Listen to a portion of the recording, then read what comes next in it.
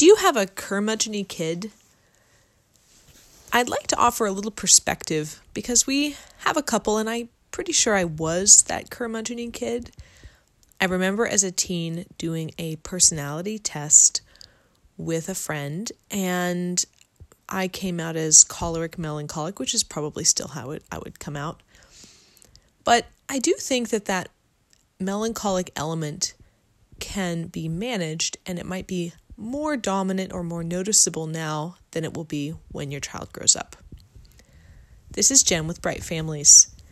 So let's talk about some of those curmudgeon-y things. This is the kid who, after a fabulous day out, mentions the thing they didn't like. Or in the case of my kid, we took her up to a horse ranch when she was 2 and she fell asleep in the car seat. And she opened up her eyes and looked around at all the horses, and I thought she was going to be super excited. And all she said was, "There are no unicorns here." And of course I had to laugh, but that pretty much sums it up. "There are no unicorns here" is the phrase we could put over her bed. Because if there's something negative, she finds it pretty easily. Now, obviously this can go with that kind of perfectionism element, which is something that we as parents often try to help our kids manage. But for some perspective, let's think about the upside of curmudgeon-y behavior. We do need contrarian people who don't just go with the flow, who don't just buy whatever's going on, whatever everyone else believes. We need those people in every culture and every time.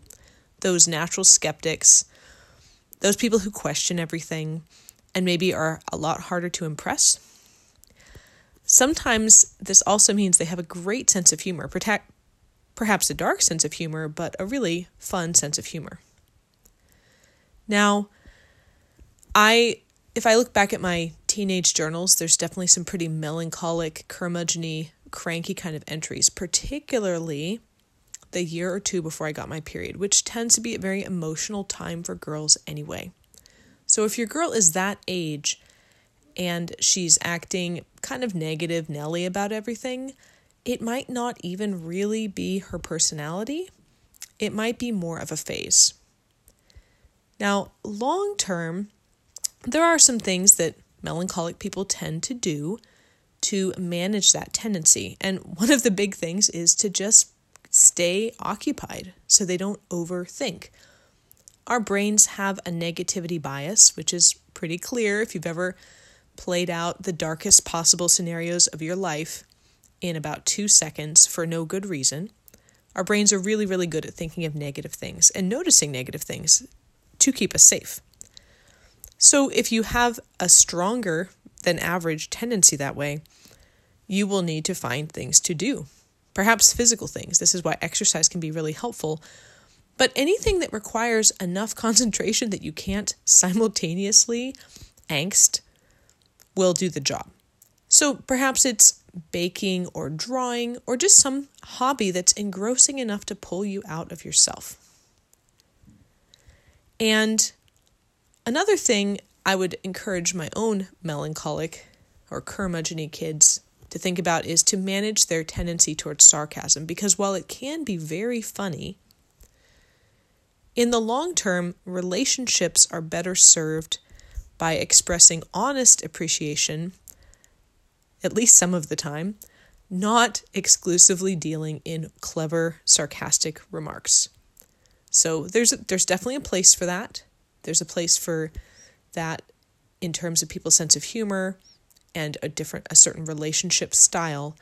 But nobody in the long term of a friendship or a marriage wants someone who is only sarcastic and never has a sweet or kind or just straightforward thing to say. So one way that I've been kind of inspired by curmudgeon-y people who do think different things is when I think about my grandpa, who was always kind of questioning whatever diet dogma was going on in the 70s and 80s.